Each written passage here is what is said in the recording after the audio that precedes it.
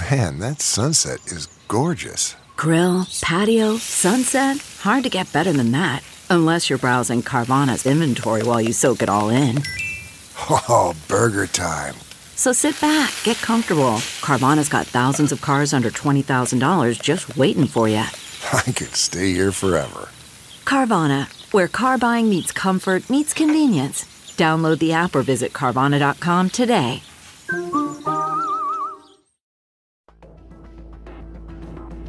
You are now listening to Postmortem with Mick Garris on the Dread Podcast Network, where the most influential voices in horror cinema will spill their guts to the renowned horror director, writer, and producer. Now, here's your host, Mick Garris. From Nice Guy Productions world headquarters overlooking the glamorous San Fernando Valley, I'm Mick Garris, and this is Postmortem.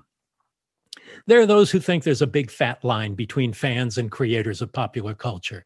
And let me put an end to that tussle right now. The fans are the creators and vice versa. The people who make the movies and TV shows, who write the books, who draw the comics, who make the music that we all consume are fans from beginning to end. In his youth, Joe Dante wrote letters to famous monsters of filmland and columns for Castle of Frankenstein. Quentin Tarantino worked for years in a video store, absorbing a century's worth of film school and getting paid minimum wage for it. Sam Zimmerman edited Fangoria and now is a programmer at Shudder. Ryan Turek was known as Ryan Rotten when he wrote for ShockTillYouDrop.com before becoming a hotshot executive at Blumhouse. I started consuming movies and TV at an early age. In junior high school, I wrote a fanzine called Coffin Capers that was mimeographed on school equipment and given away. I made 8mm movies like The Return of the Count and The Mad Magician when I was 12. I loved everything in the genre that I could get my hands on. I would go through TV Guide and mark the movies that were coming up and put big X's by them so I didn't miss them. And I wrote. First, short stories. Then in high school, my interest in music was overwhelming, and I wrote about music and movies. I started interviewing people like Jimi Hendrix, Janis Joplin, Ray Bradbury, and Rod Serling before I was 17 years old. My passion for it all continued to grow, and it became my hobby, then my work. I never imagined I'd be able to make a living loving popular culture, let alone making it.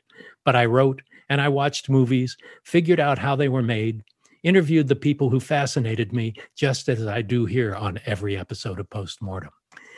And just doing it in the naive obliviousness of a passionate fan, I just did it, and eventually Steven Spielberg's people liked something I wrote, and I've made it my full-time living ever since. It's not magic, and it's not impossible.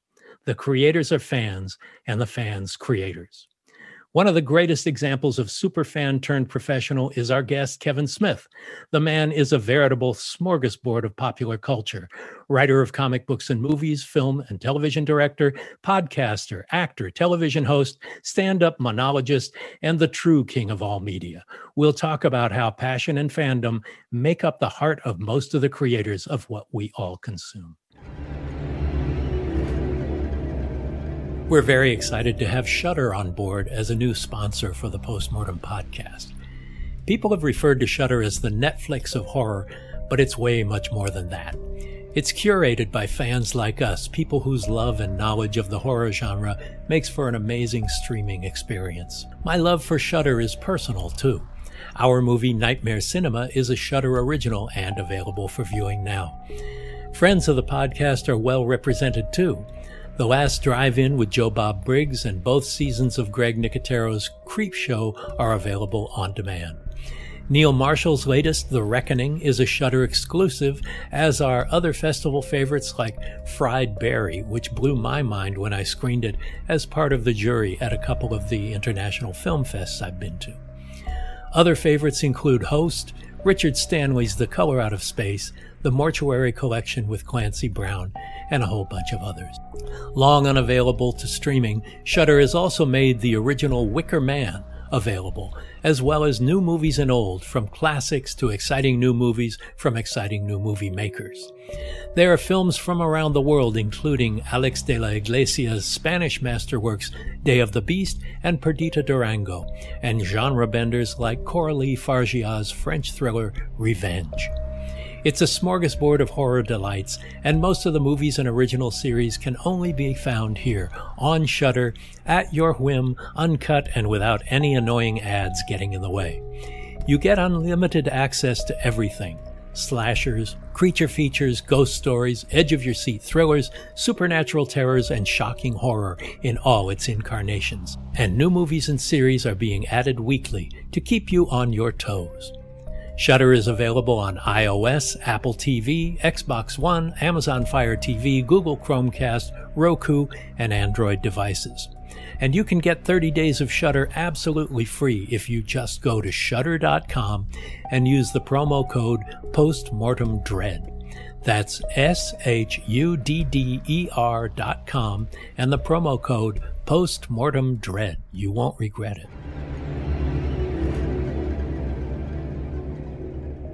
You know, there's something special about having a physical copy of a horror movie to add to your collection. I recently discovered Horror Pack, a subscription box that sends you 4 horror movies on Blu-ray or DVD each and every month. The Blu-ray pack always has a Horror Pack limited edition plus 3 other titles. The packs have a mixture of independent and mainstream horror, starting at $19.99 with free U.S. shipping for DVD or $24.99 for Blu-ray. Use code POSTMORTEM to get $3 off your first pack at horrorpack.com. That's horrorpack.com, HORRORPACK.com. Kevin, welcome to the Slab. Good to have you here. Absolute pleasure, my friend. Hell of an intro. Thank you so much. Thanks. Those of us, we're in theater of the mind, the way I understand it, but I get to see your background, and it's a wonderful, brief, and encapsulated view into a career, like a career that's been going longer than mine. Yours, any name that I knew before I became a quote unquote professional in like 94 is a rock star name to me. And your name has long been one of those, man. You, like me, and longer than me at this point, are a survivor in this business because you know how to adapt. Like, you know, if you're not doing the thing that you want to do, you do this other thing that you also enjoy doing, and so forth and so on. And because of that, I think you and I have a survival rate better than a lot of filmmakers. And also, I would suspect we're happier too. The ones who are in it just for, like, you know, the art of it all, the film, like film or die, I don't think they can be quite as happy as those of us who, like film or watch film. You know, there are people that can't enjoy it. I come from the audience, and I know one day I'll return to the audience. I'm shocked that this business hasn't made me do it already, but, you know, thus far I'm still here. So I look forward to a time when I can just return to the audience and not think about what I'm bringing to the conversation. But I enjoy that part of my pedigree is coming from the audience. And it's weird because it's not like I make audience-friendly films. Like, clearly Steven Spielberg came from the audience and knows how to play to a massive audience. I came from the audience, but more as like when I jumped into film with Clerks, I was more like, wow, they'll let me do this. The same spirit with which I jumped into podcasting in 2007. I'm like, nobody's saying no. Like, I could do it. Podcasting way cheaper than movies, you know, as we know. But like it was something that I didn't see myself doing. Like, I'd just been a long time movie fan. My father would take me to the movies when I was a kid. I was not a sports person. I was definitely more about entertainment, like watching TV, watching movies, watching the behind the scenes of things. Nowadays, you go to the internet for that. Back then, you know, you had to hunt a bit further to find things about how things were made. So I assumed my whole life I would just be like, you know, we didn't have this term back then, but a pop culture enthusiast, just somebody who likes, just like back then we called them somebody who likes movies and shit or whatever. So I thought I would be that person till the day I died. And I know I will be that person till the day I die. But I also got afforded this weird, rare opportunity as a consumer of pop culture to also generate a little bit along the way in the process. And that has been the mind bender.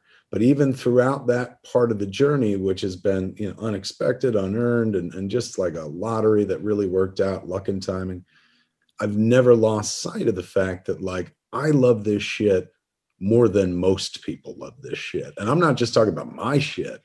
I'm talking about all of this stuff. Like, this is the stuff that was my sanctuary.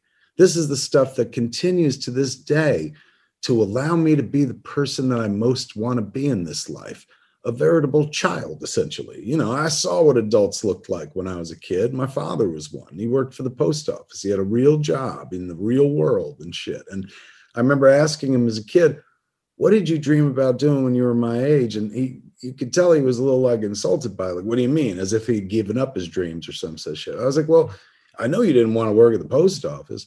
And he said, I dreamed about getting married and having kids. And the post office just pays for that. And, his was the last generation of my family that was content to just have a job, because you need that to pay for what you really love in life. The next my father, not to interrupt, but no my worries, father please. he went to art school and was a brilliant artist, and actually did lucky. graphic novel stuff before it was called graphic novels.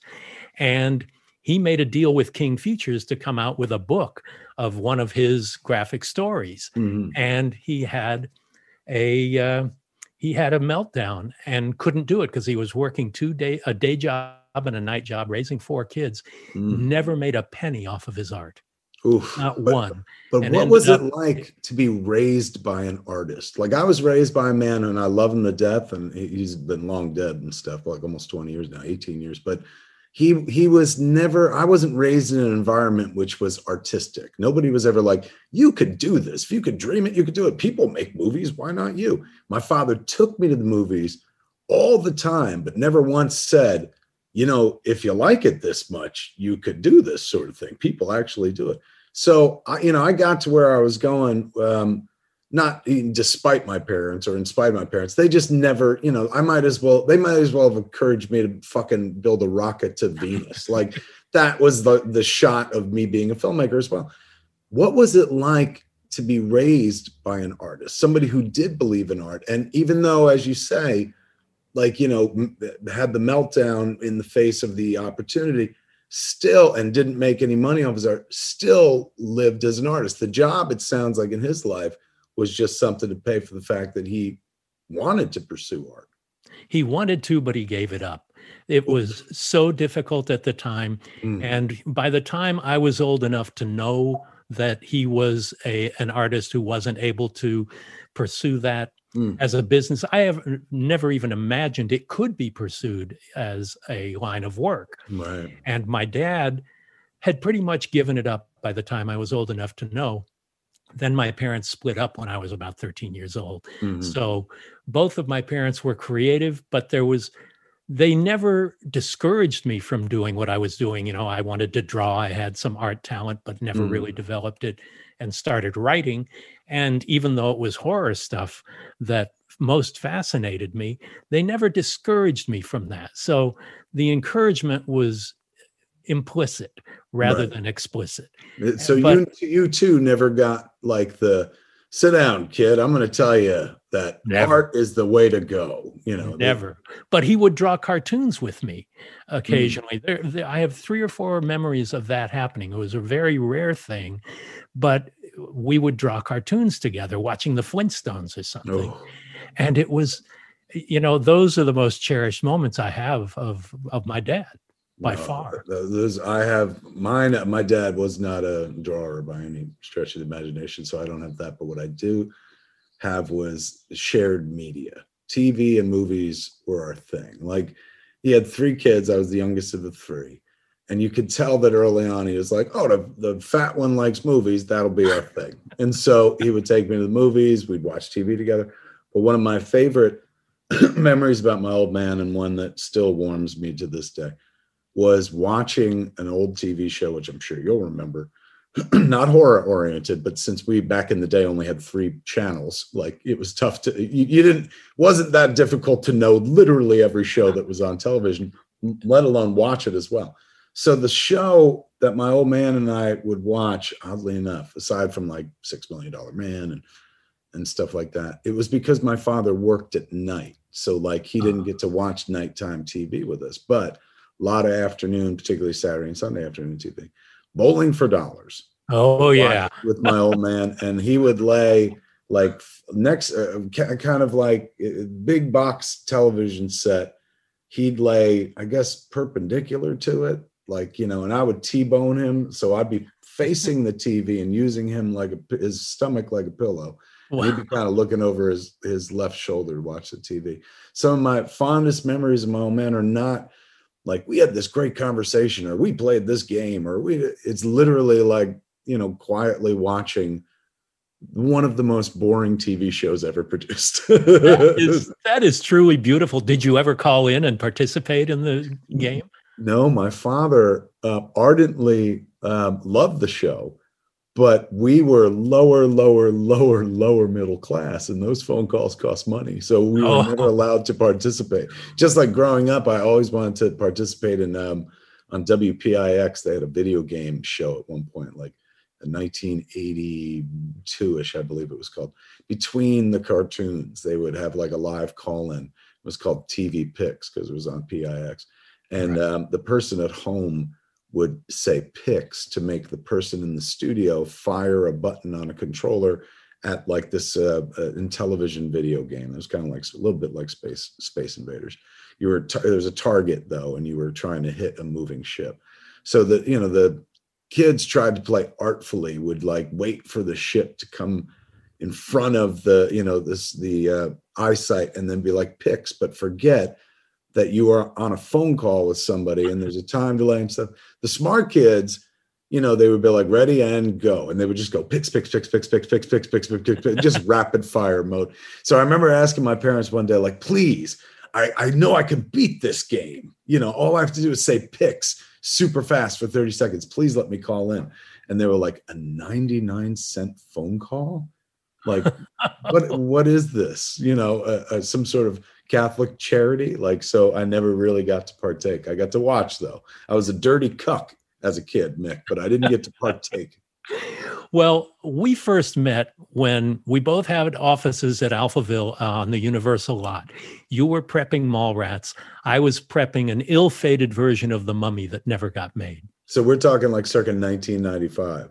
Yes. So George Romero had left to do another project that went belly up, and I took over and did a rewrite. And so we were both working. This was your first studio experience. You were given birth in the most exciting time for independent filmmakers in the history of cinema. Oh, yeah. So you were there in the mid-90s when Miramax was the only game in town, and they had such power that your little $27,000 movie was in 50 theaters across America. Yeah. And making money. And this little homemade DIY movie became a sensation. So now, what was the experience of having that happen and your little homemade movie become a sensation and influential, and then you go to a studio where they give you the reins of the next one? How did that feel? And, you know, that transition? The first one, though, to address the feeling of like the, you know, Clerks, is the nearest appropriate is when you look at the Disney Aladdin cartoon, where, you know, the young Aladdin like literally makes wishes and they come true.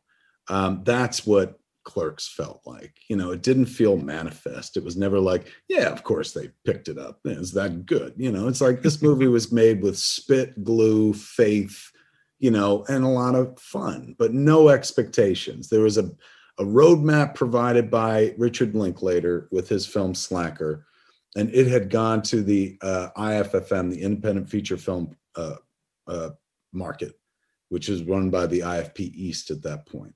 So, you know, I was like, okay, that's where he got found. And then Orion Classics bought the movie, and then they distributed it in theaters. So, you know, we're going to go to this IFFM, which was not even Sundance. It was a marketplace thing in New York.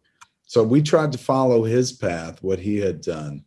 And it didn't quite work out for us, but then we tripped into Sundance instead. There was a very influential voice in indie film named Bob Hawke, who had worked on the Times of Harvey Milk documentary. He's a big fan of indie film and big Sundance advisor. He had seen Clerks at our ill-fated screening at the IFFM where nobody was there except for my crew and the cast and this one guy. And he started the ball rolling. He started telling people, like, I saw this amazing movie. Like, you know, so it looks like it was made by children. I think it was, but like it works and blah, blah, blah.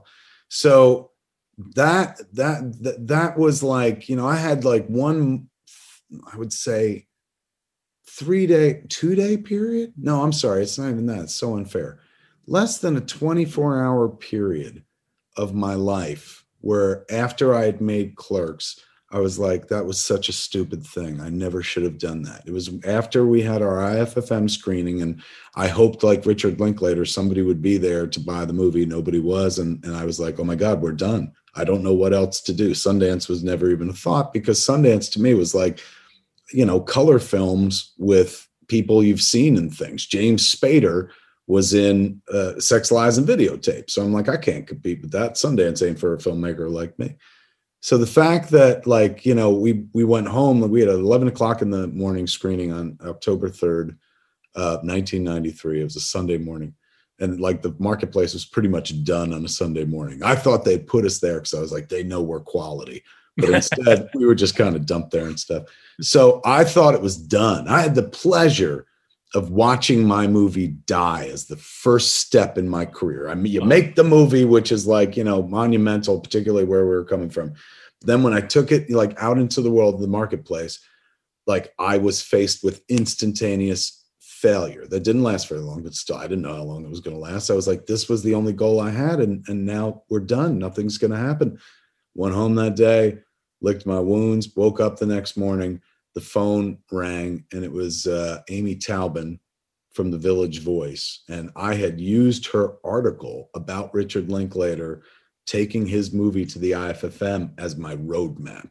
So she's talking to me, and I'm like, this is not Amy Taubin. This is one of my friends who like know that I bombed miserably yesterday, and now you're being cruel. And she's like, no, I am. Who would ever lie about being me? And she's like, I called the number in the book, and it was your house. Your father answered. And I was like, yeah, I put my parents' number down. And she was like, well, I want to see this movie. I heard it's funny, and somebody I trust told me to see it. Bob Hawks started the ball rolling. I had 2 more phone calls that day. One was from Larry Kardish from New Directors, New Films. He was like, come play at the festival. That was huge. None of these people would tell me who hipped them to the movie. And then the third one was Peter Broderick, who wrote for Filmmaker magazine. And he had written an article that we used to model our budget after. Because back in those days, I don't know if you recall this, nobody would share their budgets. Everyone was super circumspect about their budgets. So they're like, well, we can't let you know the secret sauce and stuff. So for a young filmmaker who knew nothing and didn't go to film school, it was tough to figure out what a movie cost. But this article that Peter Broderick had done in Filmmaker had 3 different directors. One was Nick Gomez, one was Greg Araki, and the other was the gentleman who directed Together Alone. And each one listed the budgets of their movie. Nick Gomez did Laws of Gravity. It was about like a $30,000 movie. But Together Alone was 2 people in an apartment movie, $7,000. So we found our budgets like somewhere between that. We just did guesswork and whatnot. So that guy calling to be like, I want to showcase this movie, you know, in the new article. I was like, this is nuts. Who told you about us? And it was this guy, Bob Hawks. So from that moment forward, Bob was like, submit to Sundance. This is absolutely the kind of film Sundance should be showing.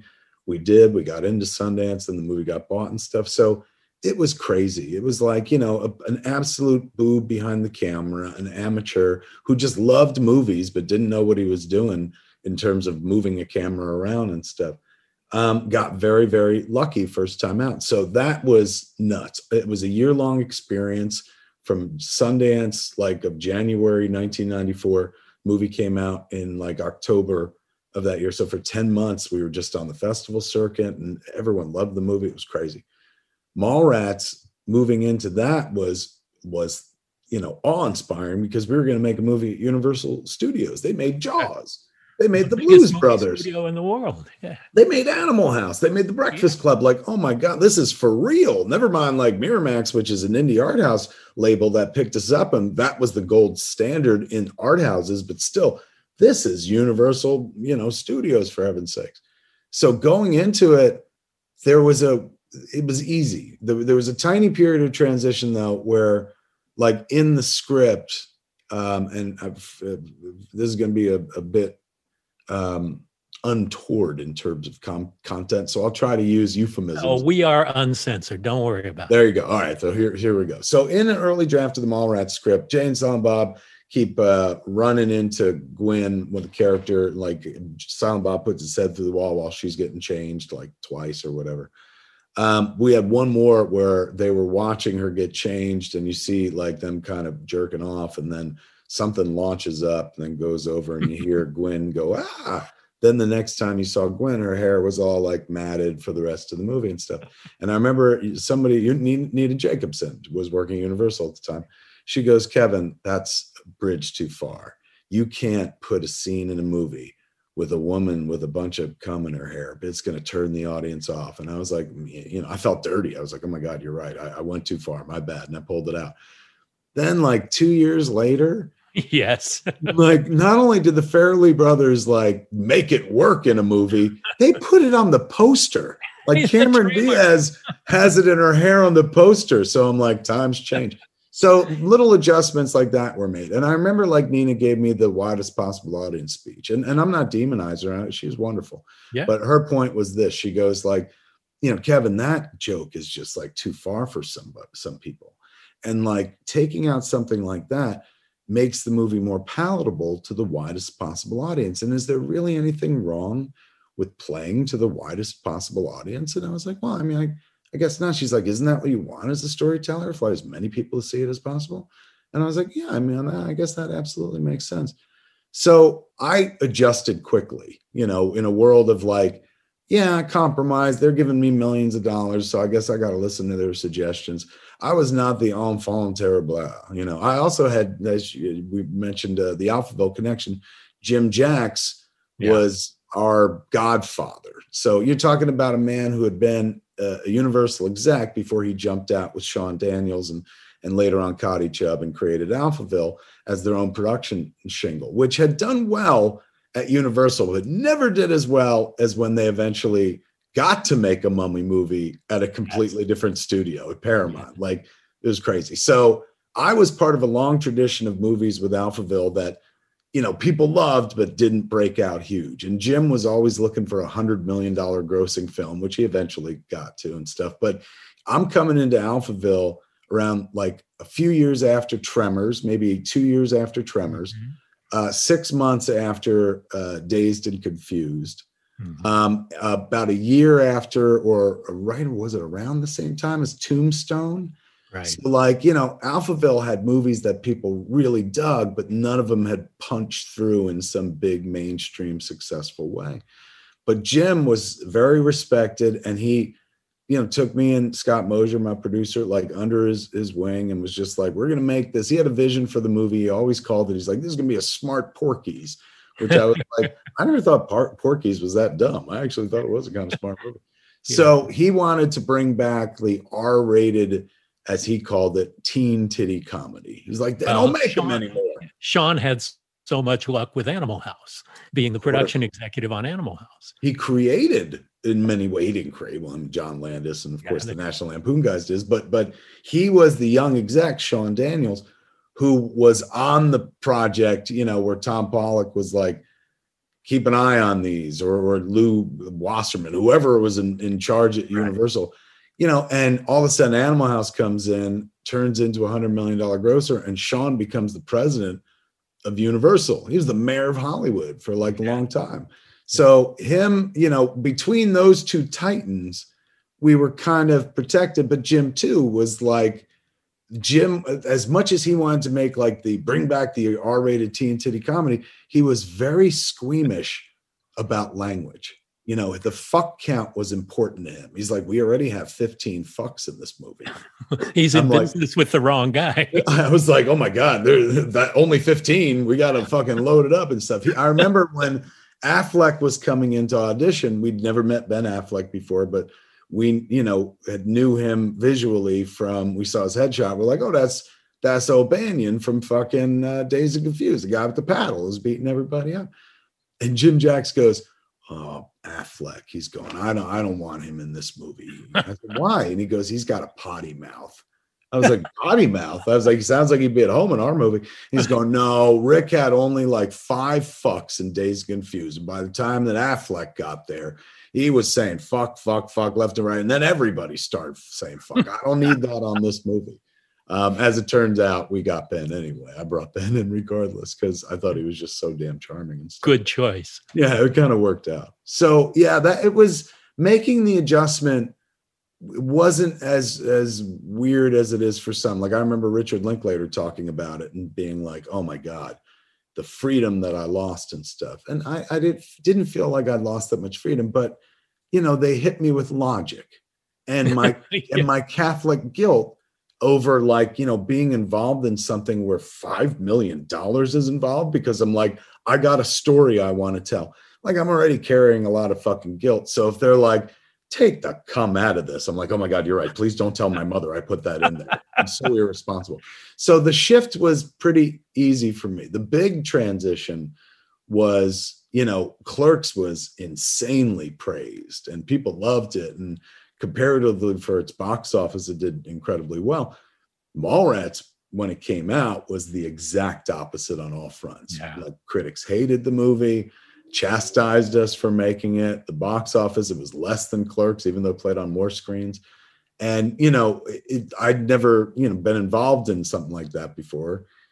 And it's crazy, like to, you know, again, I was raised Catholic and I was an altar boy for many years and I made Dogma. So the reference I always bring out is it's like, you know, when Jesus gets arrested and everybody, they're like, "Hey, I saw you with them." And Peter's like, "Who? Jesus? I don't know that guy." You know, and everybody's denying the relationships they've had. And somewhere a cock crows 3 times because everyone's scared to be around something that is suddenly toxic. What was once so filled with joy, this movie that we all went to camp to make together and made these big, long-lasting friendships. We're like, "Oh my God, fucking, we're in the movie business, young kids in our 20s. The moment it detonated as a bomb, everyone goes fucking running. Like people. So stop. you were the king of the city, and suddenly you are in the gutter. I was flavor of the month, and then I melted the next year. And you know, it was a strange transition to make. I felt bad about it more than anybody else cared about it. It seems like, you know, I'm Catholic and I was Catholic and I was such a drama-rama that I was like, I lost somebody $5 million. You know, I talk about it in the press. I remember giving an interview in like Premiere. They pulled the quote out and I was like, you know, I'm sitting in the corner of my room, got a stack of bad reviews in one hand and a shotgun in the other. I don't know what to do with myself. So I certainly played it up a bit. But like the crazy thing about it is Mallrats is the golden child now. It's the exact opposite of what it was when it came out. I had no idea. Nobody sat me down and said, "Don't worry, you just made a cult movie. You just don't know it yet. You know what a cult movie is. This is going to be one of those." Like, you know, I had that experience as well, where something comes out, it tanks at the box office, the reviews are terrible, and then 30 years later, well, like Hocus Pocus, which I wrote, is now the most popular Halloween movie ever. So much so that they're like, "We're making another one." And even beyond that, but nothing to be announced yet. But right. But you know, Sleepwalkers was successful financially to a degree, but not well regarded. And even my first movie, Critters 2, they're now way more popular than they ever were when they were originally out. And it's like there's some valediction that happens, you know, and Mallrats is the perfect example. Do you know what it is? It's like we are, you know, back then particularly, I don't know if it's the same anymore because distribution has changed, but everything was about that opening weekend. You know, your whole fate is written in 3 days. So you can spend a year, 2 years of your life building this fucking thing, this beautiful self-expression or whatever it is. And then in 3 days or less, let's be honest, in 22 hours, you could find out it's all over. That's what happened in Mallrats. Like Jim Jacks called us on Saturday morning and we were like, how'd we do, man? He's like, we made $400,000. I was like, on what screen? He's like, on all 500. And I was like, oh no. He's like, yeah, it's over. So there was no like, oh man, like it'll grow up and I'm sure people will find it. It's just like, it's over and it's dead. So I had the benefit of watching it over the years. Like for 10 years, it was the Whipping Boy reference where I was like, hey man, don't mind me. I made Mallrats. And people would be like, particularly after Chasing Amy, because they're like, look, he seems to know that he fucked up with Mallrats. So now we'll laugh and move on and shit. And then 10 years after Mallrats came out, I realized I was the only one poking fun at Mallrats, the only one still talking about what a flop it was. People were like, that's no flop. I have it on DVD. I was like, do you realize those two things are not equated one iota? Yeah. And I was wrong. Because it's a very defensive place to be, where you protect yourself from the pain by denigrating your own work. Absolutely. Now, I would say that you, maybe more than any other filmmaker I know, your films reflect who you are.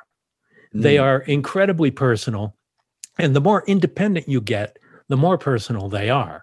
You know, you've had your cop-outs and your Zach and Miri make a porno, and those experiences, but Chasing Amy was your third movie, and that was a masterpiece. And your writing, you know, your films are very simply made, but intricately written. And your dialogue, all of that is so, it really came to a peak at Chasing Amy and stayed up there.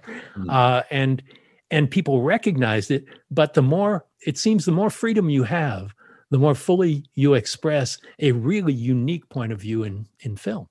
Probably true for like everybody, right? Like, you know, if there's less thought about appealing to the mass, then you're just kind of like, all right, well, then I'm just going to play the game. It's all the difference between, you know, hey man, you're an NHL player, so fucking we pay you millions of dollars. You better play this goddamn hockey game right, and you better score and win, or you're gonna get yelled at and shit. Or, hey, who wants to play hockey?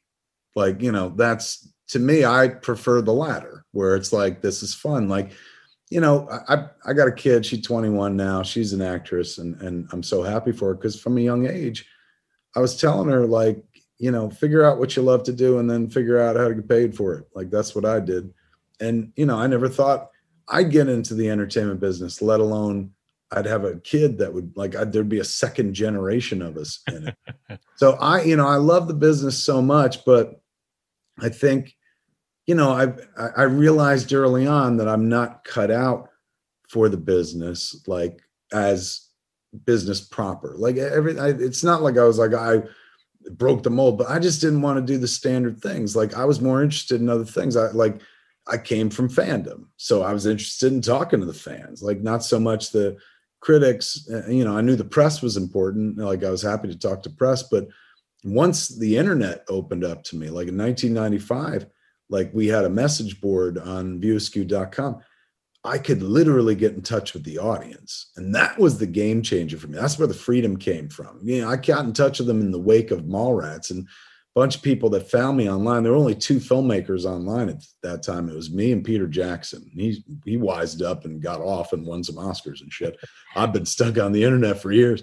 So I fell in love with talking to the audience, because I'm like, that's who I'm interested in. I'm like, who the fuck like pays $10 on a Friday to go see this shit? Like, I really want to get inside that person's head. Like, because if you like the movie, I think you're going to like me, because the movie is kind of just an extension of me. So I started interacting with the audience in a big bad way. And then I realized that was where my absolute freedom lied. Now they call it, there's names for it, direct to consumer, shit like that. Right. But for me, like for years, people were like, oh, he's got that audience. Like they'll go see whatever he does or whatever. I mean, I wish that was true. I wish that I could count on them. Like Woody Allen seemed to have an audience that was good for a certain number, that no matter what he did, they'd come in for and stuff like that. He made anything he wanted, anytime he wanted. Yeah. And apparently did anything he wanted, but that's a discussion for others and stuff. Another time. But yes, the notion that like I had an audience was something that I thought was great when I heard people say it, but then it was something that they would try to like beat out of me. on the studio side, even on the Miramax side. Like Well, the a lot of notion studio- of sorry, go ahead. the notion of like I'd have a joke in Chasing Amy that refers to like Clerks, and they'd be like, why do you have that? That runs the risk of alienating somebody. If they hear 5 people laugh and they're not laughing, they feel stupid. And I'm like, well, I'm in it for the 5 people. Like, I like that they went to Clerks and they're going to understand this joke. Like, it's going to make them feel fucking smart and stuff like that. And I was always discouraged from doing that. They're like, don't connect your movies like that. And I'm like, they're already connected, like Jay and Silent Bob and everything. They're like, yeah, but it's too inside baseball to reference the other movies. Now we live in a Marvel world where, like, if you don't connect your property, your IP, like, you're considered dense. Everyone's figuring out how to try to weave their shit together and whatnot. So, like, for me early on, there was freedom in the audience because I knew I could count on them. And there's still freedom today. There was no studio in the world. I mean, Universal bought some foreign, but no studio in the world was interested in making Jay and Silent Bob Reboot, the movie we made in 2019. Yeah. But I knew I could tour it. You know, I was like, I've toured podcasts and shit like that. So I know the audience will show up and pay $60 to $100 to watch it. And, you know, they're suddenly, it's not about quantity, you know, it's about quality. And like, I can focus on one massive room full of fans, 1,000, 1,500 seater, give them the time of their life and then move on and stuff like that. So that came from the audience, freedom to like explore things and try things. And also, if you're going to explore and try, you could be more personal. And my personal extends beyond the writing the screenplay. I engage them in the making of everything. They hear about it when I first get the idea. They hear about it while I'm trying to put it together, trying and failing in most cases. They hear about it when it finally works. They hear about it when we're putting it together. Like, the narrative doesn't begin once the curtain goes up on the movie. For me, it starts long before that, and it will continue long after the movie's over. Like, you know, I'm still talking about Clerks. It's been 27 fucking years. Yeah. Name another filmmaker who's still talking about their first film. Chris Nolan, he never talks about Following, let alone Memento, which is the movie that broke out. But I'm still, to this day, not only talking about Clerks, but we're heading into like Clerks 3. So that's finally happening, Clerks. It is, yeah. We get to make it this summer. Been waiting for a long time. Yeah. It's taken me like 6 years or more. There was a different version of it that we were going to make like years ago. The new incarnation more reflects like me in the last few years. I had a heart attack a few years ago. So the main character, one of the main characters in Clerks 3, Randall, the video store guy, he has a massive heart attack. And like, he realizes like, I haven't done anything with my life. He's going, I don't have a family like you. I own a small piece of a convenience store in New Jersey. And he's like, all I did was watch movies, other people's stories my whole life. He's like, well, fuck that. I could have died last night. So you know what? When I get out of this place, I'm going to make my own movie about working at that stupid store, and you're going to help me. And so Dante and Randall essentially make Clerks, you know, so the snake comes back and eats its tail. So for me, it's, you know, Clerks was the most authentic movie I probably will ever make in my life, because I was literally working at the store while I was making a movie about working at the store. And that movie is about, you know, as much as it's about the relationship between the two dudes, it is also about dealing with the public in a very particular prism, the retail over-the-counter prism. I haven't done that in years. You know, I deal with the consumer all the time. I got customers and fans and stuff, but like, can't tell a story about, you know, how wacky the customers are anymore, because I'm not boots on the ground for that. You know, in Clerks 2, you can see that. Like, it's not really about, you know, aren't the customers frustrating? It's more about the characters at this point and the environment and stuff. So with Clerks 3, like, I look at Clerks 2 and I love it. It's one of my favorite films I've ever made. But to me, I'm like, well, that's artifice. None of that really ever happened to me. In fact, I never even worked at a fast food joint in my life. Clerks 3 feels closer to Clerks for me because it's authentically based on something real. Just like Clerks was based on, I literally worked at that store. Clerks 3 is certainly based on the heart attack. Now that we're based at the Dread Podcast Network, I'd love to bring you up to date on some of the Dread Presents movie releases. Now available from Dread Presents is For the Sake of Vicious, where an overworked nurse returns home to find a maniac hiding out with a bruised and beaten hostage. When an unexpected wave of violent intruders descend upon her home, it becomes a fight for survival. Available on demand everywhere and on Blu-ray. Now available also from Dread Presents, Benny Loves You. Jack, a man desperate to improve his life, throws away his beloved childhood plush, Benny.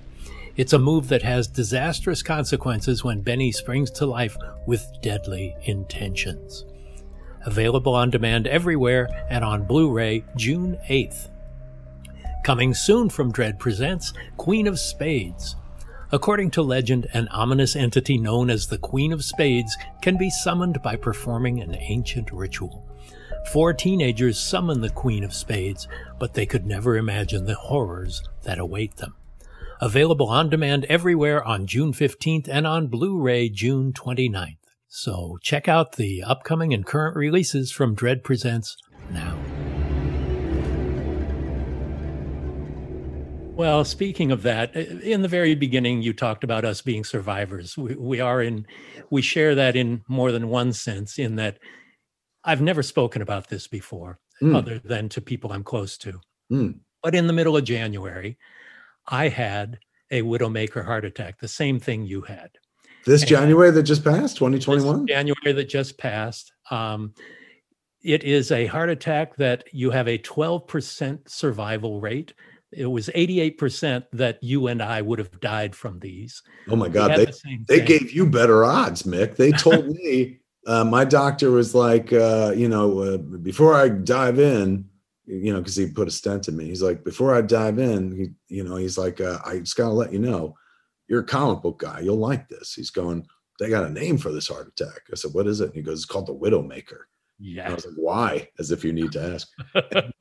Because in 80% of the cases of 100% occlusion, which is what I had, full blockage, he goes, the patient always dies. He's going, but you're going to be in the 20% because I'm good at my job. And he disappeared into my crotch and made magic, saved my life. But you I got 20% odds. They told you 12%? Yes. So they said it's up to 12%. I had 100% blockage as well.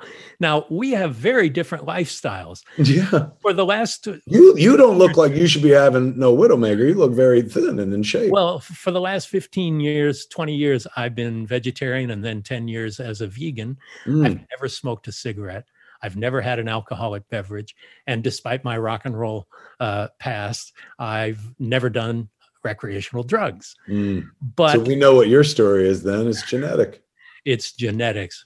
Goddamn parents. That's what I said too. I was just like, oh my God, man. Like I said, this is too much Little Debbie Swiss delights over a lifetime. I said, I put myself here.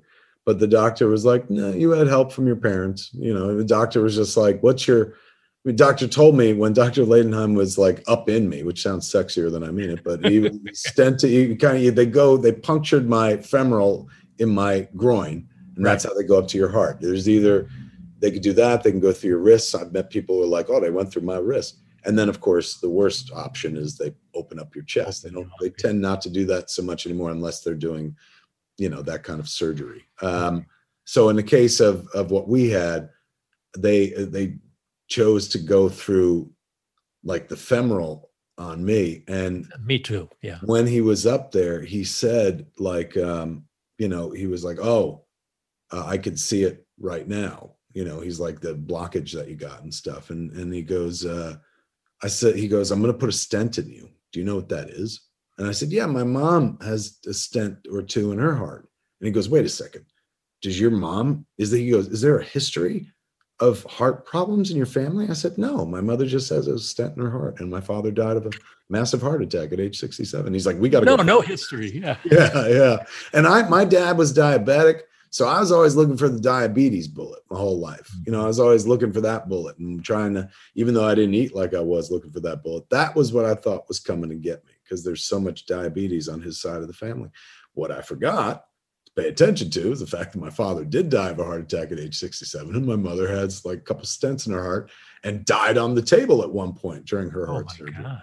So, love my parents to death. They made me who I am in so many ways, not just like, by having sex and bringing me into this best of all possible worlds. My father shape the interest that would shape the rest of my life and give me a career and stuff like that. And you couldn't ask for two more supportive people. They may not have been visionary enough to be like, you should head toward entertainment, son, but they were certainly didn't stop me from doing it.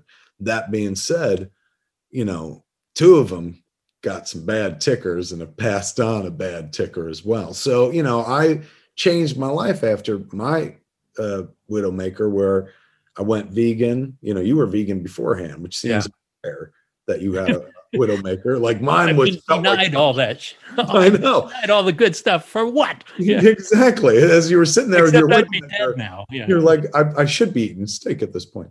Yeah. But for me, it felt like the punishment. Like, we're not the punishment, but like, hey, you lived the way you wanted to live, and look what happened. Now try this. And I was intent on trying veganism for like 2 months to appease my kid, but it stuck. I was like, you know what? I can deal with this. I don't miss anything even to this day or anything.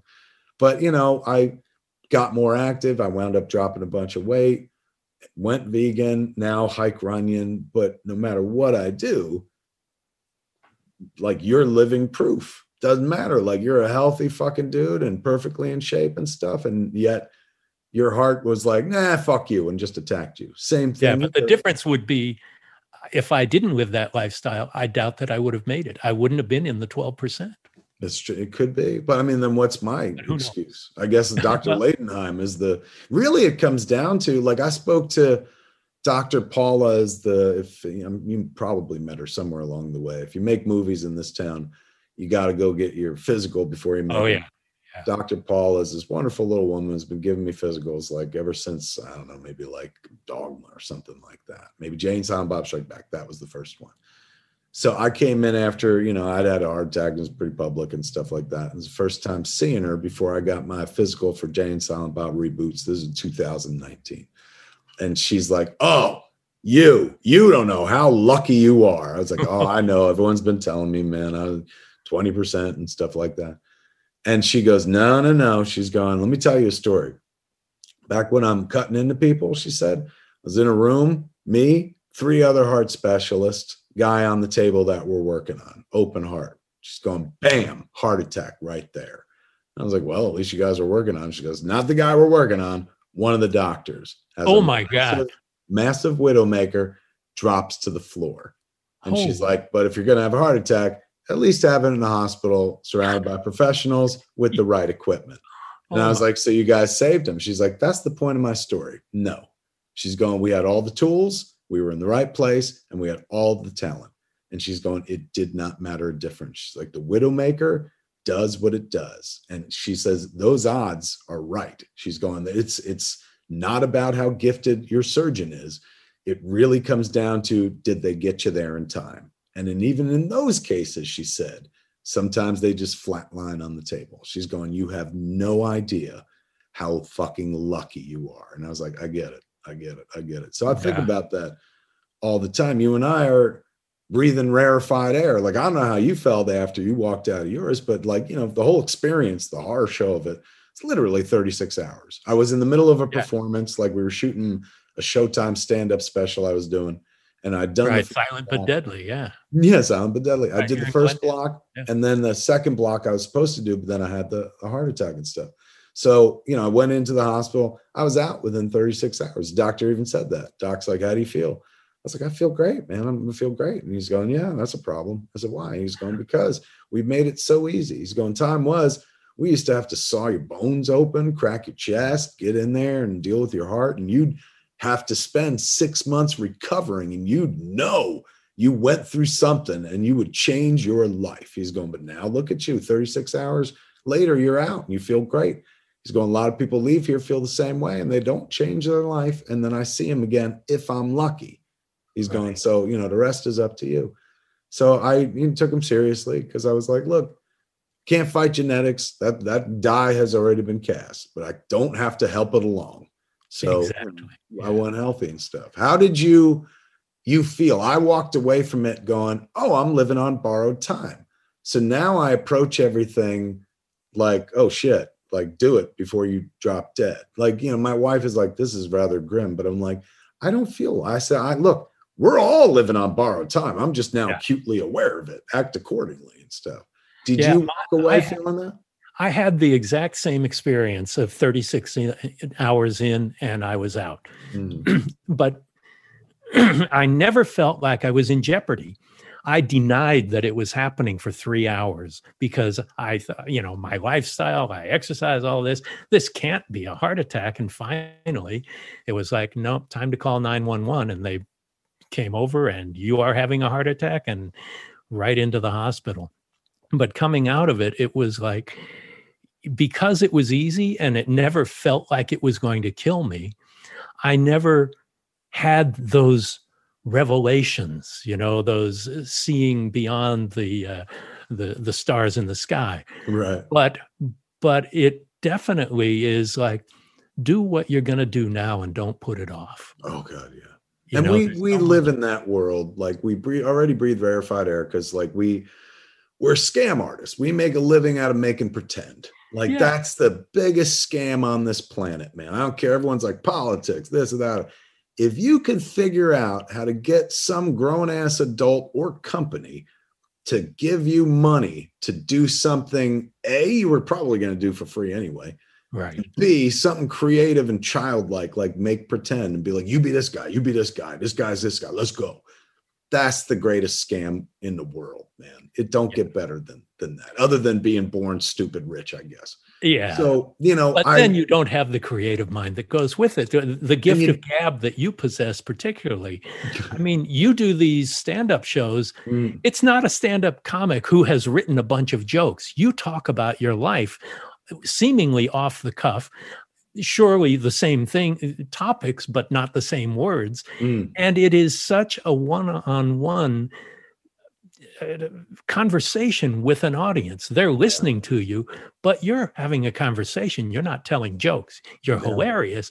And you do this on tour as a comedian would. Yeah, it came out of the, thank you, you're so kind. It came out of the movies though.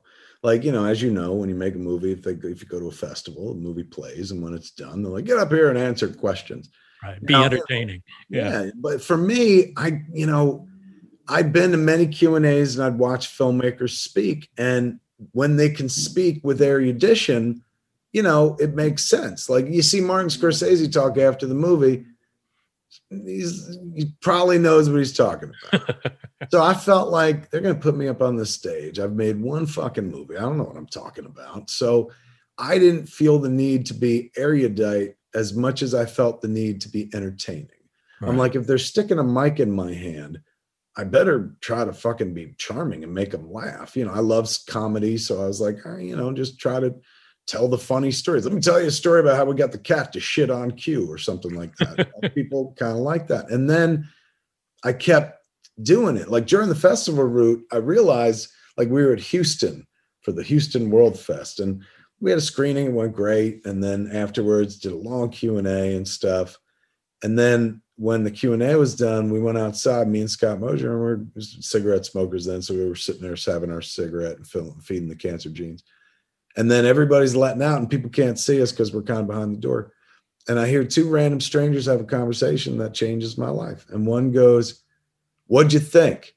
And the other guy goes, I thought the movie sucked, but the fat guy was funny after.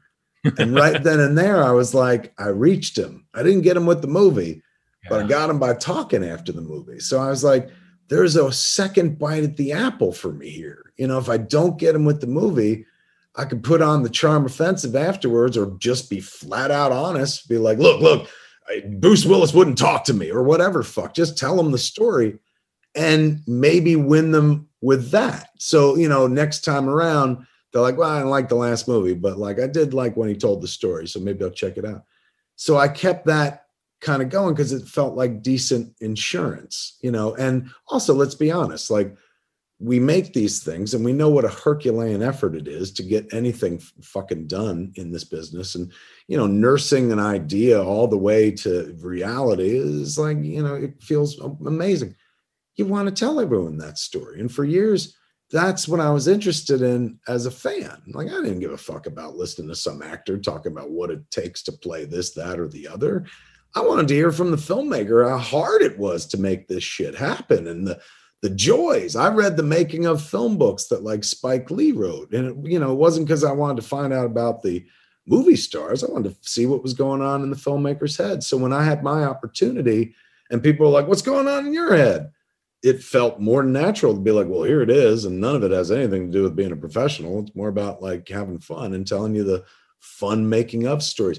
Part of it was borrowed from, this is so crazy, but growing up, and I'm sure you're familiar with the Cannonball Run movies, and most of the Burt Reynolds, Dom DeLuise canon, during the credits of their movies, they would run outtakes and bloopers. And there they all were having the best fucking time making the movie. You just watch the movie, which was vastly entertaining. And then you see that as they were making it, they were all having a fucking blast. And it just made it seem like the greatest job in the world. So it was one of the things that drew me toward like the entertainment industry in the first place. Being able to like pull back the curtain for the audience and be like, this is how this shit gets made, man. Like, this is how the sausage is made, and telling stories, war stories about how things come together. Humanizing stories about like the actors that they see in other movies, and you tell stories about them where they're like, oh, that's actually fucking funny. That to me, like, became more appealing than making the films themselves, where I was like, well, I guess now I got to make the movies so I have something to talk about when I go out and fucking speak. Because I'll be honest with you, I make more money now. For the last 10 years, primarily make my living off of standing on a stage and speaking. And I make a healthy living if I go to work as a director, but I make a way better living talking about it. Like, for example, I got into directing some CW shows for a minute, directed 4 Supergirls and 3 Flashes. Now, as you're well aware in the world of episodic TV, it doesn't pay you enough to be like, I'm going to do this one job and retire forever. Like, obviously not. Now, they pay more than my old man made in a year, at the post office. So it's nothing to sneeze at. But like journeymen directors, journeywomen directors tend to have to do a couple different series if they're going to make a living, a couple different episodes per year if they're going to make a living out of it. So for me, it was more about fandom. I was like, I get to direct fucking Flash. I'll go do it. And what I realized very quickly was, you go away you're on the clock. Let's see, you shoot for like 9 days with a swing day, and they give you there's a week of prep and stuff. So let's say you're up there in Vancouver for like 3 weeks of your life and stuff. Right. I could make more money standing on a stage in one night telling the story about how I worked on Supergirl for a month than I did for making Supergirl for a month. So at a certain point, I would take jobs so that I could have a bunch of material, in my real job. So I take the directing job because I was a big fan of the franchise, big fan of the creative team. But then what I'd really get out of it wasn't the financial remuneration. It was being able to stand on stage and be like, so let me tell you a story about like me going to work on Supergirl for like a month, because I could get like a good 45-minute story out of that. And if you're doing a 2-hour show, that's a lot of content and stuff. And it's fresh content. It's not me going like, let me tell you one more time that Superman story. You always got to keep the material fresh. So one could feed the other. And at a certain point, I entered this business like I want to be a filmmaker. And at a certain point, I got to this place where I'm like, I just want to be Kevin Smith for a living because I could afford to do that. Filmmaking is definitely part of the equation. It's part of the fabric, but not the driver anymore. Mm-hmm. And in that weird way, it's given me even more freedom to be as personal as I want. Because now I'm really like, well, this ain't about appeasing a corporate structure or, some fucking money that we have to hit this figure. Now it's kind of like, after the heart attack, I'm like, well, I'm just going to do this until I drop dead. And, I'm going to have fun doing it. And it's not going to be about career trajectory. It never was. Obviously I was never on like, all right, if I do this, this, and this, I could win an Oscar or I could become that guy that makes all the money. I'm more interested in making Kevin Smith films, and nobody else wants to do that. If I don't do it, it don't fucking happen. They got 1 billion people to make a Marvel movie. Only one person interested in making this Kevin Smith nonsense. And so since it's such a rarefied field and one in which I can't get judged against others, because who else is making Kevin Smith movies? Right. I find it very comfortable now where I'm just like, I used to put away the interconnected movies of the Views universe. And I read online at one point, ew, he just keeps making those movies with Jay and Silent Bob. And I was like, I better change. Now I'm just like, yeah, I keep making those movies with Jay and Silent Bob because that's who I am. Like, and also if I don't do it, it never happens. And I happen to like these fucking movies. And now I've kind of gone off and done a bunch of other things. Like, there's a part of me that was like, let me see if I could be a real filmmaker, not just like Kevin Smith. And that's what Red State was. Red State, one of my proudest achievements in filmmaking, don't look like a Kevin Smith film at all. Looks like it's a great movie, and you're so sweet. And it was surprising to see you jump into the horror genre with that, and with Tusk, and I love Yoga horror. Hosers. And Yoga Hosers is a horror because it's just fucking terrible. A lot of people hate it, but I mean, Tusk and Red State are both very different from one another, but and they're still Kevin Smith movies, but they are real balls to the wall horror movies. Oh, that means the world coming from you, sir. Yeah, believe me, before I ever wanted to be an indie filmmaker, I wanted to be Tom Savini and Rick Baker. Oh, wow. I loved horror movies, and I loved rubber masks, and I loved prosthetics. And so I wanted to do that too when I was a kid. I wanted if I had gotten Tom's book, Grand Illusion, yeah, it probably would have changed my life. Like, you were talking about a time when you'd read about it in Fangoria, but it wasn't readily available. I couldn't go buy it at the bookstore or something like that. Nowadays, I could just jump online and in worst case scenario, go to eBay. I always feel like if I had found that book at a young age when I wanted it, I would have put everything into being, a rubber mask maker. The problem is I have zero artistic talent. And that really requires an artistic talent. It's not just like, it's easy to mix up red dye number 5 and Caro syrup. Right. It's different, an art form altogether. I've gotten to watch Robert Kurtzman do it. To handcraft something out of plastic, you have to be artistically gifted. So I guess it was never going to work out, but that was my first passion. I was a big horror kid. I always loved comedy, but SNL and stuff like that. But horror, man, as an 80s horror slasher movie fan, we first got cable in 1982. So I got to watch Friday the 13th Part 2 over and over and over and over again. So it was always there. And, I never really had an experimental part of my career. It began with Clerks and kept going. And I felt like Red State and Tusk were my experimental films, me doing genre, so to speak, or whatever. Well, not just genre, but it also had, particularly Red State, had something to say. I mean, the Brightboro Church kind of thing was really powerful and something people did not put into horror films. Yeah, especially. To me, it was like, what's more horrifying than this? Like, just recently, I watched Them on Amazon. Oh, the new series, yeah. Oh my God. I take my hat off. It is truly horrifying. Now, hard to watch. Very hard. That's how fucking horrifying it is. I know a lot of people like to talk about Midsommar and Hereditary as you got to look away and stuff. But they, with Them, there were whole storylines that it's not looking away for a moment and looking back. You're just everything about this is horrifying. And at the same time, so much of it was rooted in reality. That's what made it even more so. Right. So for me, when we did Red State, it was horror of the kind of can you believe there are people that fucking talk like this and think this way and stuff?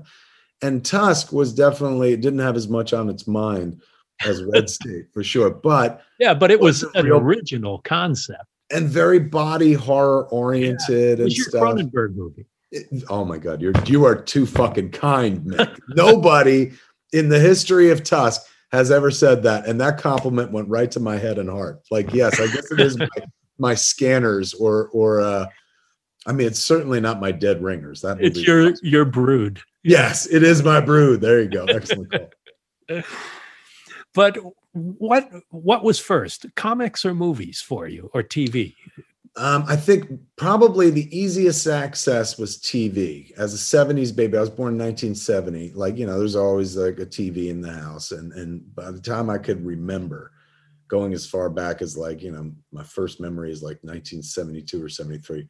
we had a big old color TV, that, and when I say big, it wasn't the screen was big. They were built into these giant wood consoles. They were pieces of furniture long before they started hanging them on walls and stuff. So, I was allowed to watch a lot of TV as a kid and not pushed to go out and do things. My parents weren't like, you got to go play baseball and shit. The only reason I joined Little League was because I loved, the Bad News Bears. Then when I found out you couldn't just curse and be bad at it, like I wasn't interested in playing Little League anymore. So like for me, the TV and movies first and foremost. Comics came in after. Like for example, like for me, life begins with Jaws in 1975. Like I remember my parents taking us to the drive-in to watch that and being terrified. And the only thing they wouldn't let us watch, Mick, was like they covered my eyes when they uncovered the remains of Chrissy during the autopsy scene. Everything else I was allowed to watch, like this horrifying fucking fish eating people and shit. And we lived on the Jersey Shore. It really fucked me up. I never went swimming like very comfortably after that. Steven Spielberg really did ruin the ocean for me in a good way. So it was like TV and movies first, and then comics came on the heels of that. Like I was always way into the Super Friends and all the cartoons. And so then I segued into my interest in comics. I remember like my father taking me to get a haircut. I think age 6 was the first time he takes me to get a haircut at his barber, Vinny the barber. And when I get in there, Vinny the barber has cut my dad's hair first. And he goes, under the TV, there's comic books. You can read those to occupy me. And they had a Neil Adams Batman right on top and a Spider-Man right under that, Sad Sack, Hot Stuff, Little Devil. Wow. And so, suddenly I was diving into the pages and whatnot, but we were not like wealthy. So I couldn't even like collect books every week or whatever. It was catch as catch can. Never mind like trying to follow a story across 12 issues. Like I didn't live in a world where you could get access to every one of those issues and stuff. So TV, I always had access to, practically raised me for heaven's sakes. And then I had more access to the cinema than most kids, because my father, that was our bonding thing, where he'd take me out of school on Wednesdays for like a half day to go to the matinee for like, it went on so often. I remember the first time my mom was like, your dad's coming to get you today. Tell the teacher that because I went to Catholic school, Our Lady of Perpetual. She's like, tell Sister Gloria Louise that your aunt died. That's why you're leaving. And I was like, Aunt Barbara died? She goes, no, you just tell her that. You're going just tell the nuns your aunt died. Just lie to them. Just lie. And then it became a regular thing with my father, where he would take me like every other week to go to the movies on Wednesday. And every time my mom would be like, tell him this relative died. Tell him this relative died. The nuns got like so smart quick. They were like, Kevin, you got a lot of dead relatives. Well, you do have bad genes. It's true. They came from somewhere. If only they'd lived long enough to see now, they'd be like, it makes sense. Yeah. He had fucked up genetics in his family. Well, what's great is you had this great success first with Clerks, and then a career that just keeps going and going and going, and allows your fandom to express itself. You can afford to write Green Lantern. You can afford to do the comic books with DC, and you're more of a DC guy than a Marvel guy. My first, I guess at heart, in terms of books, I was more of a DC guy. My first professional work with the big two, though, was at Marvel. I did a run of Daredevil. Yeah. And then, but I love DC, and I loved Batman, and I loved Green Arrow. So my first big DC book was Green Arrow. And, Marvel, thank God Daredevil was my first Marvel book, because I was a huge Daredevil fan, Miller Daredevil fan. But if they had been like, we want you to write, fucking Captain America, I would have been like, nah, it's okay. So they got me with the right character, or at least I got with the right people, Joe Quesada and Jimmy Palmiotti. So yeah, I remember like early on, an old agent of mine was like, how much you make to write these comic books? And I was like, I don't know. It's about $100-200 a page as the writer. He's like, how many pages? I was like 22. He did the math real quick. And he was like, I don't make any money doing this. He's going, I can get you like rewrite works on scripts. You get paid like $100,000 a week. I was like, I don't do this because I want the money. I do it because I can't believe somebody's going to let me fucking write Daredevil, a book that I've been reading religiously for years and years. I don't do this because I'm like, yeah, man, I'm going to get rich. This is going to pay my bills.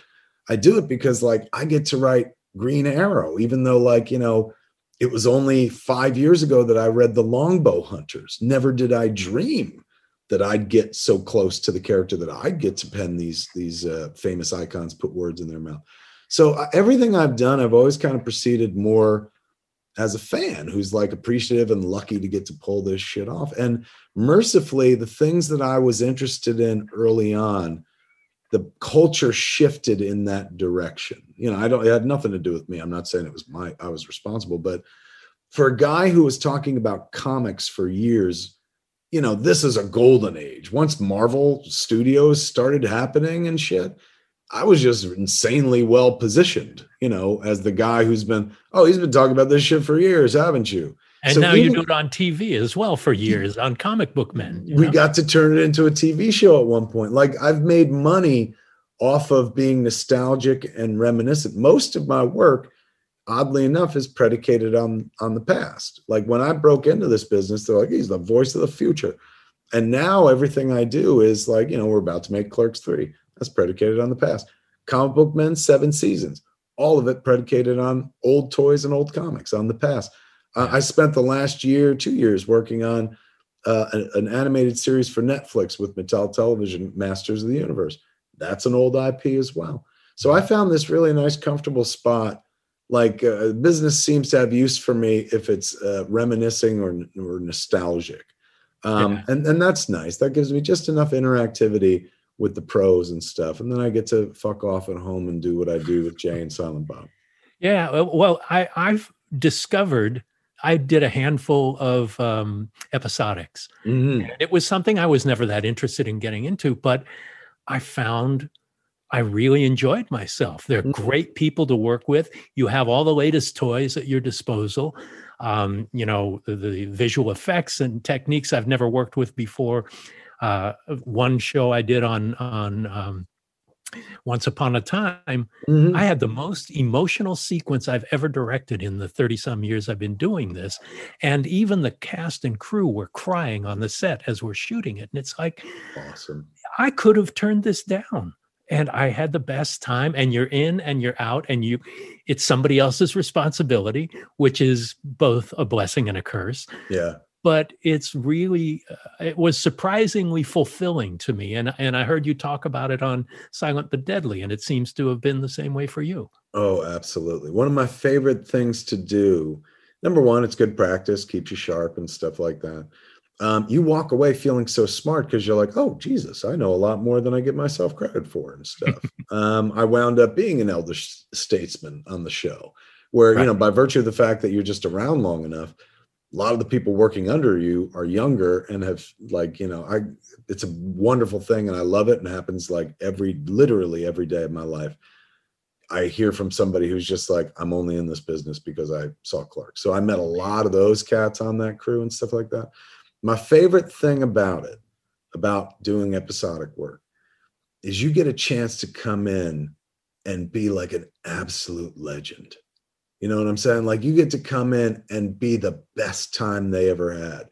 That was my thing on the CW shows, on Flash and Supergirl. Like, I was applauding after every take and I was like, come on, what the fuck? When people act, you gotta give them their propers and stuff. So much so that at the end, like Supergirl was the t-shirt they gave out at the end was like, I got the clap from Kevin Smith. So that they brought me back for that alone. They're like, oh my God, he's got such high energy. It's so fun to be around him. It helps if you love the material. Yeah. Like being on Supergirl, I was like, I love the show anyway. Being on the Flash, the same thing. But that became my favorite part, is like showing up, like literally rocking everybody's world for a week to 2 weeks and then leaving. And then like coming back and hearing you were the gold standard, where they're like, after you left, like, man, it wasn't as fun anymore and shit like that. That to me was such a wonderful feeling. And it comes from experience. It comes from like, oh, this is what it's like on my sets. So like I get to do a mini version of what I do here. And, they're like, oh man, like we'll work for you. So I love and you that. bring out the best in all of those people, when they're enjoying it and appreciating your enthusiasm for it. It's catching. They get to see it through a different prism. You got to think like, so they're there every fucking week. Like Right. we get to come in and carpet bag and like be tourists. That cast, that crew, every damn week, every damn day of every week, they're hearing these dopey characters' names and situations and plots over and over again and stuff. So if you come in and you're like one of the things I was always happy, like I went to, I worked on the Goldbergs, did an episode of the Goldbergs. And then months later, I came back, did another one. And I was like, let me tell you something, man. I went out into the world and you all live in your fucking brick building here and you never get to leave for 6 to 8 months of the year. So you don't know what it's like out in the real world. You have no idea how many people love this show and it makes them happy. And how many of them came up to me to praise me for fucking being involved with it and shit like that. Like, what you're doing here matters. I know sometimes you get tired of it and sometimes it's like frustrating because it seems like it's a lot of the same shit, but you got to realize this shit literally saves lives. This is the difference maker for a lot of people, man. Like, just if you don't believe me, you go watch fucking Sullivan's Travels. You'll get a refresher course. Like, what you do here is important. And that kind of thing like pumps people up, man. They're like, fuck yeah. Like, thanks for the reminder. And so bringing that kind of enthusiasm to the set, they'll want you to come back. And then it's easy to come in for a short period of time and be that. Now, that you've got producing directors on shows who don't have the luxury of like, I'm going to come in and be charming as fuck because they're like, I got to keep this shit on the rails. Yes. I always take advantage of the folks that, like when I'm on a show, they make the show every week with or without you. Like, right. If it ain't you yelling cut in action, some other fucker is going to be doing it. So like, I lean heavily into that. Like, I've never walked into any of them and been like, here's my vision for shit. I'm like, what's the most efficient way that you guys do this? Let's do it that way, And my big thing I enjoy doing is getting people out early. Like, because if you're the guy that can get motherfuckers home by 3:00 and shit, they'll work like crazy for you, man. They'll give you everything, blood, sweat, and tears. You're allowing them to go home and spend time with their family. Now, some cats I learned, like I was the king of that for a while, where I was like, oh shit, we got done like fucking 3 hours early. Enjoy, everybody. What you don't realize is some cats get paid hourly. So like, I remember at one point I was working on one episode of Supergirl, and the guy was telling me, one of the crew members, he was like, it was like my 4th episode. And he was like, and we love it when you come around because like we get to wrap early and stuff. It's always a good time. And I was like, yeah, right. And he's going, good thing you're not the director every week though. I'd never hit OT. And I'm like, what are you talking about? He's like, well, like when we go home. We don't get paid for that time. And I was like, it never occurred to me. I thought like you were like me, you just get one flat salary. And he's going, look, they want those 16-hour days. They do. And he's going, but you're welcome when you come. He's going, because every time you've come after 5 hard episodes. He's going, where like everybody was putting in 16, 18-hour days. So by the time you roll up, it's vacation time with Uncle Kev, and we're all happy to go home at 3:00 and shit. Kevin's here, fun time. Exactly. Celebrate. Well, Kevin, this could go on and on and on. We barely scratched on so much of your life and career. And I just want to thank you, and I hope we can do this again sometime soon. Anytime you need me, man. Let me tell you, with that Cronenberg observation about Tuskmick, you can come sleep in my house anytime you want. Absolutely. It was a real pleasure, real honor, man. Love talking shop with somebody who's been doing it longer than me and stuff like that. And here's something you were talking about before about things aging well. I remember when the Stand came out, the miniseries, and it had its attention that it had, but it has aged so insanely well, which I'm sure you have felt over the years, man. MOON, that spells moon. Like, it is utterly fucking watchable and got even more so as time went on. That's what I've always found, like that people really embraced that as time went on. It was, I'm not to say it wasn't embraced when it came out. It absolutely was, but it aged incredibly well. And not to raise one and lower another, but like we just saw it happen again. Yeah. And it still holds up really, really well. It's a great story. It's a great yes, story. it really is. But it is also masterfully told. Well done. That really means a lot to me, Kevin. I appreciate it. All right, let's do it again soon.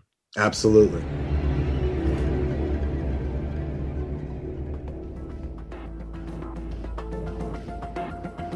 Thank you for listening to Postmortem with Mick Garris on the Dread Podcast Network. Download new episodes every Wednesday and subscribe on Apple Podcasts, Spotify, or your favorite podcast app.